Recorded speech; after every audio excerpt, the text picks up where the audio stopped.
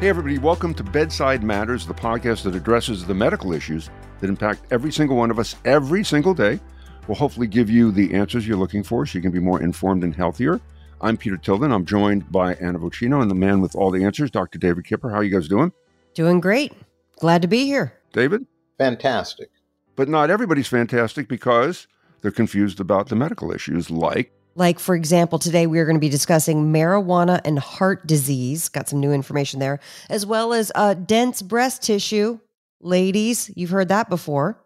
And this just happened. It appears that migraine sufferers who have problems with nausea and swallowing pills, you may be in luck because it appears to be a nasal spray that can do the job. We'll find out. And we have a caller named Avery who heard a story like many of us did this week and went, excuse me, can't believe it. It's bizarre. Is it real? But first, David, what about the marijuana and heart disease? It is concerning because so many people are smoking recreationally. And also that next generation, man, if something is legal, you know, you wonder what the abuse issue is going to be. You wonder what long-term developmental issues are going to be. So where are we now with this new information about heart disease? You're absolutely right, Peter. We've been seeing in practice younger people with heart disease. And the study that we're now addressing was done on people between 18 and 40. So it was a younger demographic. Wow. And we know that cannabinoids create a stimulation of the sympathetic nervous system. And that's the side of the nervous system that is activating. So your blood pressure goes up, your heart rate goes up, your oxygen demand for the heart goes up. So these are all stimulating properties from the cannabinoids. In fact, you are more prone to having a heart attack the first hour after you've smoked. After that, the statistics go way down. We've also seen that people that smoke daily and have a dependency have about a 34 to 35% increased risk for having coronary disease and heart attacks. Smoking is the quickest way to get in trouble. There's a quicker onset of chest pain in people that smoke versus people that are either eating the marijuana, the edibles. And also with this, we found that there's a higher incidence of lung disease, of emphysema and bronchitis. So who are the at-risk people now that we're worried about? We're worried about people that smoke daily. It doesn't seem to be the same level of concern for people that smoke intermittently. All methods of marijuana intake are dangerous to some degree. Smoking is worse because when you smoke, as opposed to an edible, when you smoke, you're taking a very deep breath in. So you're vaporizing these toxins into different parts of the lung that you wouldn't normally do with cigarettes. And there's a certain genetic susceptibility to marijuana dependency. And I'm not even sure if that's accurate. I'm not sure if that just isn't a sense of anxiety disorders, right, and that the marijuana is, comes along with it as a self-medicating issue. So what can we do? We can cut the intake, we can cut the frequency, and that will actually change these statistics. Find alternate ways to mitigate your anxiety. There are dietary ways. You cut out the caffeine. Exercise creates endorphins, which are calming chemicals. Then there are the standard meditation, yoga, mindfulness therapies that work, that are anxiolytic. And you can also cut the screen time on your computers and your phones. That'll also help reduce. Yeah, so what if you want to do none of that? The funny thing, well, not funny. Cut screen time. Right, you got to be kidding me. But what I'm hearing is, so people who are anxious now who use pot to take care of the anxiety are hearing this and getting even more anxious. I think that's interesting. I don't use pot precisely because it gives me anxiety. So I think that's interesting. But I use it for sleep. It's the only thing I can use to sleep. To calm you down. Doing it, I don't enjoy it. I don't drink. I don't do drugs. So it's a weird thing. And I've cut it way, way back. David, can you repair any damage? Like when they tell you with smoking, if you smoke for 7 years and you quit for 5, your lungs heal up and you don't look like a coal mining lungs anymore? Yes, you can. And in fact, we don't see the same statistics for lung cancer in people that are smoking marijuana than we do in cigarettes. So there are different toxins. But you can create these lung problems, like I said, with inflammatory things like bronchitis and some destruction of some lung tissue, giving you emphysema. Again, you have to be a regular, consistent, heavy smoker. I'm seeing in practice a lot more people coming in that have marijuana dependency. And What does it look like? they're anxious. Marijuana has an interesting cycle to it. So you smoke, you stimulate your sympathetic nervous system, you get a little more excited, you feel more creative, you get a little hungry. By the way, you know why you get hungry? Hold on. It's got to stimulate. Ghrelin. You're right on. It increases your ghrelin and suppresses your leptin? It does. Or do I always mix them up, so I could be saying By them the way, wrong. I knew of leptin. I didn't know from where's ghrelin hiding in my body? It's acid is what Ah, happens. That marijuana provokes stomach acid. And when there's more stomach acid, you want to neutralize that. The body wants to neutralize that. So it promotes these hormonal changes. So Peter, Anna, you're both right. So the body's like, we need flamin' hot Cheetos. That's the only way to Right. stem the tide of stomach acid. You need something that's expedient. And that's where the Right. Cheetos and the Doritos come in. Right. Yes. Which is another side effect of pot that I do not like because I will eat everything. And I'll do that thing where I'm like inventing food in my house. Like I'll try to I'm going to take this tortilla and spread it with butter and then roll it and dip it in peanut butter and then Nutella and then roll it in nuts. Like I'll just come up with stuff. And then eventually you have like 1,000-calorie snack and you're like, this is not what the by the good way, Lord intended with this natural drug. sounds good. Whatever you just said, I know that actually does sound good. really good. Wow. The other thing I want to ask before we move on, and it's not suspect, it's just I learned to ask about causality.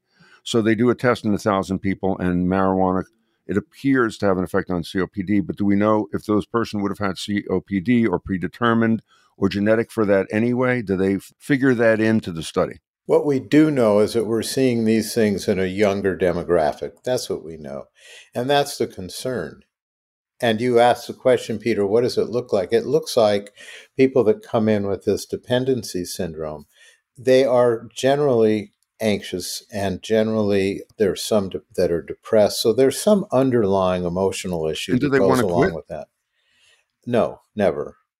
So that's a hard one. So what do you do for them? So you address the issue that's underneath this, as you do in any addictive disorder. You find out what the emotional issue is, and you treat that. So if it's anxiety, you give them some anxiety alternatives. If it's depression, you treat with antidepressants and other therapies. And are people forthcoming about their marijuana use? Do you have to kind of ask questions to get to that answer? If you get the mother and father out of the room, they're extremely honest.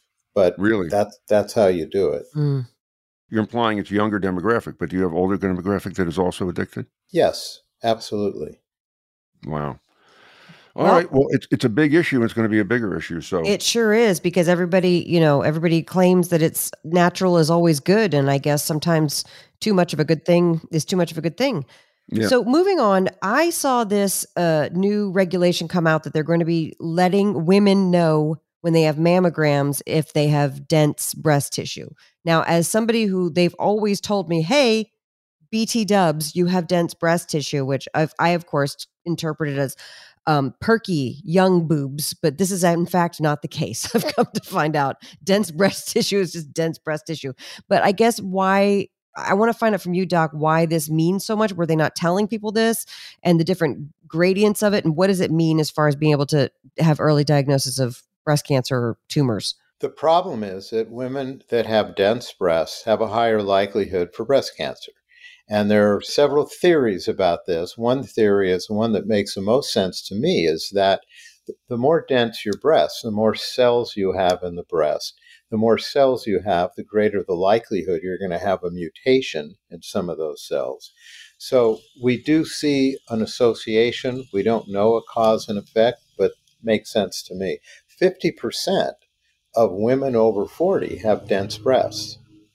And what the government wants to do, and I think this is good and bad, the government wants to make sure that these imaging centers are being monitored. that the centers are not only keeping up with the patients that they image that need to come back a year later or 3 months later, and they're also making sure that these imaging centers have up-to-date imaging capacity. That's a problem because these are very expensive machines. And the current diagnostics that we have for breast cancer are ultrasound, mammograms, and MRIs.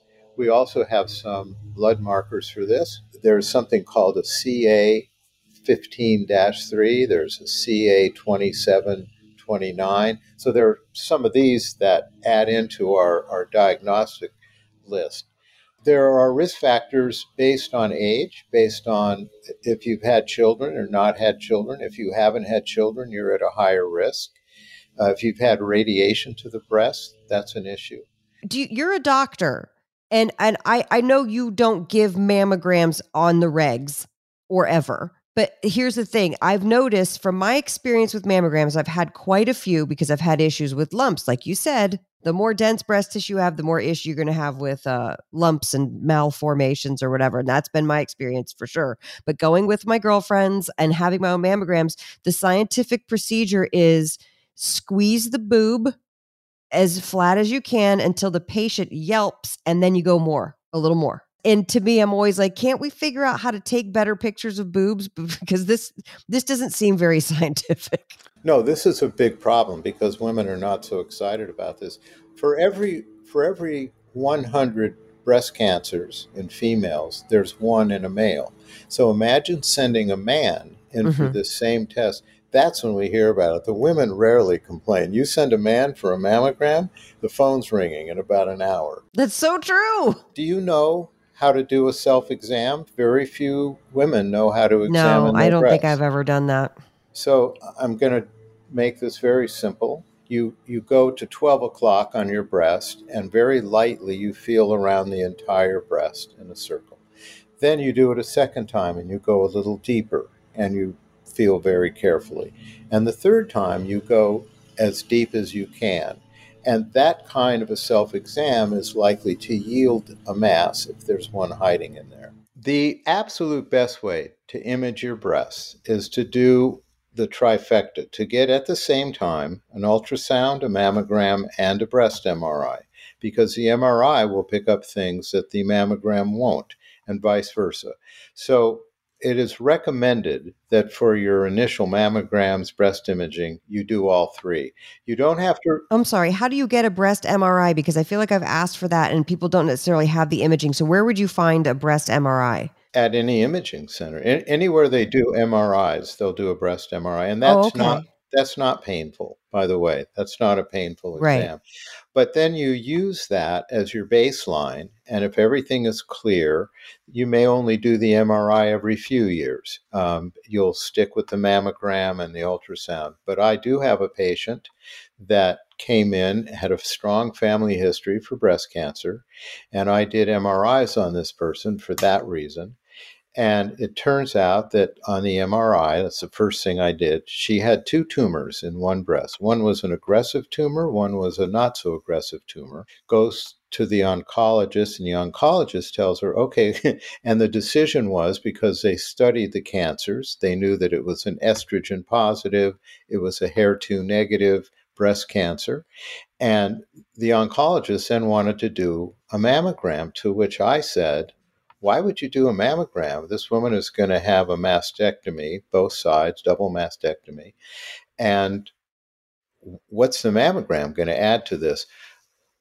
At a certain point, I realized that that's the way the oncologist did it, and I shut up. But that didn't make sense to me. But the reality is you want to do all three as a baseline, especially if there's an at-risk person. Got it. Well, That's thank you, great David. advice. I'm food journalist Mary Beth Albright, and I study how food affects emotions and how emotions affect our food choices. It's cutting-edge science I brought to my readers at the Washington Post and National Geographic, and now it's coming to you every week in my new podcast, Eat, You'll Feel Better, all about how food affects emotions and how your emotions affect what you eat. Eat You'll Feel Better turns decades of research into one practical, actionable thing you can do every week to enhance your food-mood connection. I've dug deep into big questions like, does intergenerational trauma affect our food choices? Are ultra-processed foods affecting my emotions? And the seemingly small questions like, why do holiday cookies just taste better? We'll hear from chefs and researchers and food developers and flavorists about the food-mood connection. A new episode lands every Wednesday, the first one on November 15th, just in time for that food and mental health marathon known as the holidays. Eat You'll Feel Better. Get it wherever you get your favorite podcasts. This just happened. This is huge for a lot of people. I know so many people with migraines that suffer. I knew one woman who got them all the time. My mom used to get them occasionally, but they say you can only take the pill so many times because it's bad for you. It can be bad for your kidney, whatever. So you can only take X amount. So this new approved spray, nasal spray, is this an amazing breakthrough for migraine sufferers that will really help a lot of people that weren't helped before? It's an amazing delivery system that works very well. It's not a new form of medicine. There are 3 other medicines. By the way, this one is called Zavzapret, and it's going to be released, I think, in the summer. It's been FDA approved. And it's a nasal spray. And that's what's brilliant about this. It's in a family of medicines that we've had for a while that block the protein that stimulates the pain pathways along the nerves that lead to a migraine headache. So this is very physiologic. This knocks out the ability of your brain to actually have these headaches. So it's wonderful. Now we have a few products that are on the market that are sublingual, under the tongue. There's Nurtec, there's Amavig, Adjury, Emgality. Those are out, and they've been out for about 5 years, and they're brilliant. And you can use those for prevention. You can use those for the acute attacks. The beauty of the nasal spray is that it's absorbed, obviously, in the mucosa in the nose. It's not absorbed in the stomach. So these pills that were taken into the stomach created a lot of nausea. They don't have any vasoconstrictive effects. Some of the older ones work by constricting the blood vessels that would go into spasm that would then create the headache. So these products do not have that capacity. So you can use this nasal spray in people that have heart disease, predisposed to stroke, or peripheral artery disease. So there are a lot of great advantages to these. When do you take it, David? It's like, with the COVID, you got to take your Paxlovid at the exact right time. How do you know? Is it the onset when you suspect you're getting the migraine? You have to hit it right. Is there a sweet spot, or can you take it during? You take it immediately when you're getting the headache. But Peter, that's a great question, because there are people that get migraines and get an aura. They get flashing lights, they get sound, they get something that tells them the headache is coming. By the way, those people that have migraines with an aura are double the risk for getting a stroke. So if you are a migraine sufferer and you get an aura, you want to treat the migraine. Are auras, David, because we dealt with epilepsy in the family, I was told that when you have auras like that really is some kind of a seizure, a small seizure. Is that accurate, or is it a different kind of aura? It may be. I think it's all about vascular spasm. I think it's all about the blood vessels going into spasm. Women are 3 times more likely to get a migraine than a man, and I think that's about estrogen. I think that the estrogen can create some spasm in these blood vessels, and it's the spasm that's the problem. In the past, what we've had triptans. Triptans are vasoconstrictors. They constrict the blood vessels so they can't spasm. And those are things like Maxalt, Zomig, Imitrex. Imitrex actually came out with a nasal spray, wasn't quite as successful, and also it didn't work the same way as these drugs work. So you still had the vasoconstriction, you had those problems with that. We use beta blockers. Those are medicines that also mitigate the spasm of a blood vessel. And obviously we use painkillers.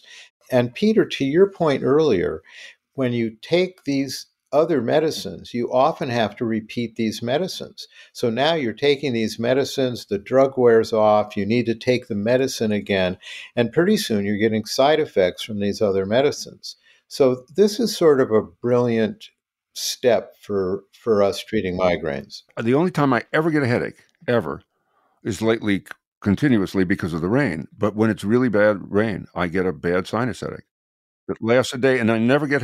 I can count on my one hand how many times I've had a headache in my life, other than when it rains. So those allergens that are delivered to Earth in a rainstorm, they stir up, and those allergens, whether it's grass, whether it's trees, whether it's whatever it is out there that gets stirred up by the rain, those come into your system and they create a sensitivity reaction, and your mucus glands secrete mucus to try to encapsulate those allergens, and you get congested. And that can also lead to a headache. That's not And a does migraine. this work on that? Does this? Oh, so this won't No. work on that. Got it. No. I got it. And how long does this last? You said this takes. This is it. It works. It's done. They work within 15 minutes, so it's pretty immediate. My mother used to have to go into the bedroom, turn off the lights, or at least she told me that's what she was doing. Turn off the lights and quiet and no noise in the house. I mean, it was a nightmare, you know. And I remember people putting hot compresses on, the whole deal. What's amazing to me is that there are so many migraine sufferers out there. Yeah. And when someone comes into my office and they start describing their migraines, and I ask them, have they ever tried or heard of these newer medicines? They haven't. They think the best way to do this is with a painkiller. Some of them know about these triptan medicines. Very few people know about these protein blockers. So Well, now ask you your know. doctor, if you're a migraine sufferer, about this class of medicine.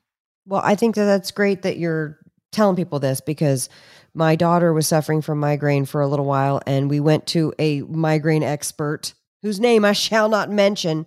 And he was basically like, I don't know, slug some espresso and take this extra strength of leave and good luck. I was like, okay, Really? thanks, migraine expert. So Wow. the espresso has caffeine. Yes. Caffeine is a vasoconstrictor. It Right. constricts these blood vessels, stops them from spasming. And then as soon as that wears off, your Right, headache then comes you're back. back. Worse. But I mean, listen, and sometimes she would slug an espresso and then immediately want to throw up because the migraine was so strong, you know. And my heart goes out to people who have to deal with migraine. It's a lot. Did this person expert have their own brand of coffee in the lobby that they were selling on the way out? Yes. That would have been Yes. brilliant. Brilliant. So I am obsessed with this fetus in fetu, and I know you're going to explain what it is, and we have a caller to talk about it, and I can't wait to talk about it, but also I'm dreading talking about it because I might get nauseous. It's a creepy story. Avery feels the same way you do, apparently. Avery? Hi, Dr. Kipper. I just heard a news story about a fetus that was removed from the brain of a little girl. Could you explain how that could even happen? Avery, I'm assuming that you saw this article that's been circulating recently, because one of these cases was just discovered. These are extremely rare. There's probably 200 of these that have ever been reported. And the first one, I'll get into what this is as soon as Anna calms down. The I'm first so one was upset. reported in 1808. So this has been known for a long time. We just don't see this that often. What this is, it's the remains of a malformed fetus from a set of twins, from one of the twins, that ends up enclosed within the body of the surviving twin. And they don't really develop that far.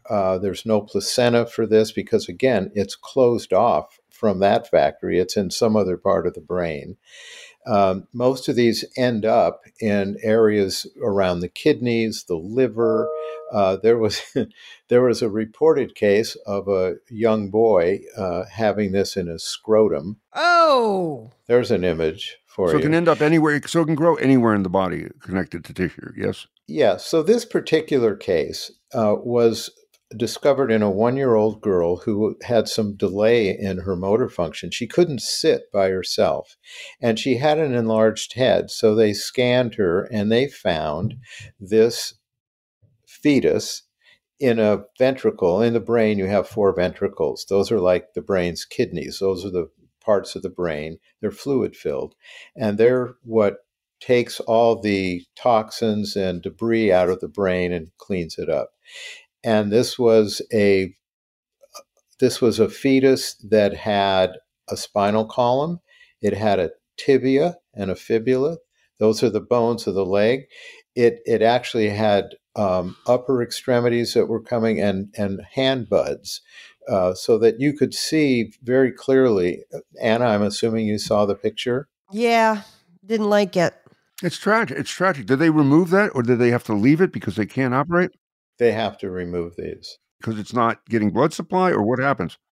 In everybody, there's some problem in the neighborhood. So in this woman, this little girl, in the brain, that neighborhood wasn't developing so well, so they get rid of it. These are a form of what we call teratomas. They're very similar to a teratoma. It's very much the same. It's remains of a twin that couldn't develop, but they end up cystic. They end up in a cyst, and they're found all over the body.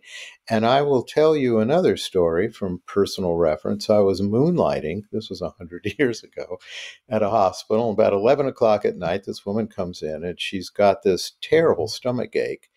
And I'm speaking to her about her life, and she tells me she's a dentist. And we go ahead and we get a CAT scan. And in the CAT scan, we see teeth.